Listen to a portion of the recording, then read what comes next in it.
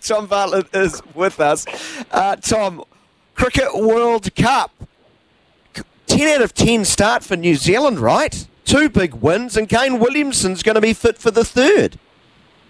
Yeah, it doesn't get much better in terms of the planning and the way you go about building into the World Cup. They did very well in the warm-up games. I mean, and you take those with a grain of salt, don't you? But they went out there and got themselves into good form. Plenty of time. Plenty of players got time in the middle. The bowlers got a bit of a roll. Yes, we've had a slow start with the likes of Southey and Williamson, but if you can get a couple of wins as they have done so, and now with obviously Bangladesh and Afghanistan to come, that's really, Daniel, if you're serious about semi-finals, you're going to have to bank these two. They should be going 4-0 to start, and yet the skipper, their best player, and a man who has performed well for them for so many years. That combination at Williamson and Southey, those guys coming in, the team's only getting stronger. So yes, it's a dream start, isn't it? I mean, I did like the ruthlessness of the England performance.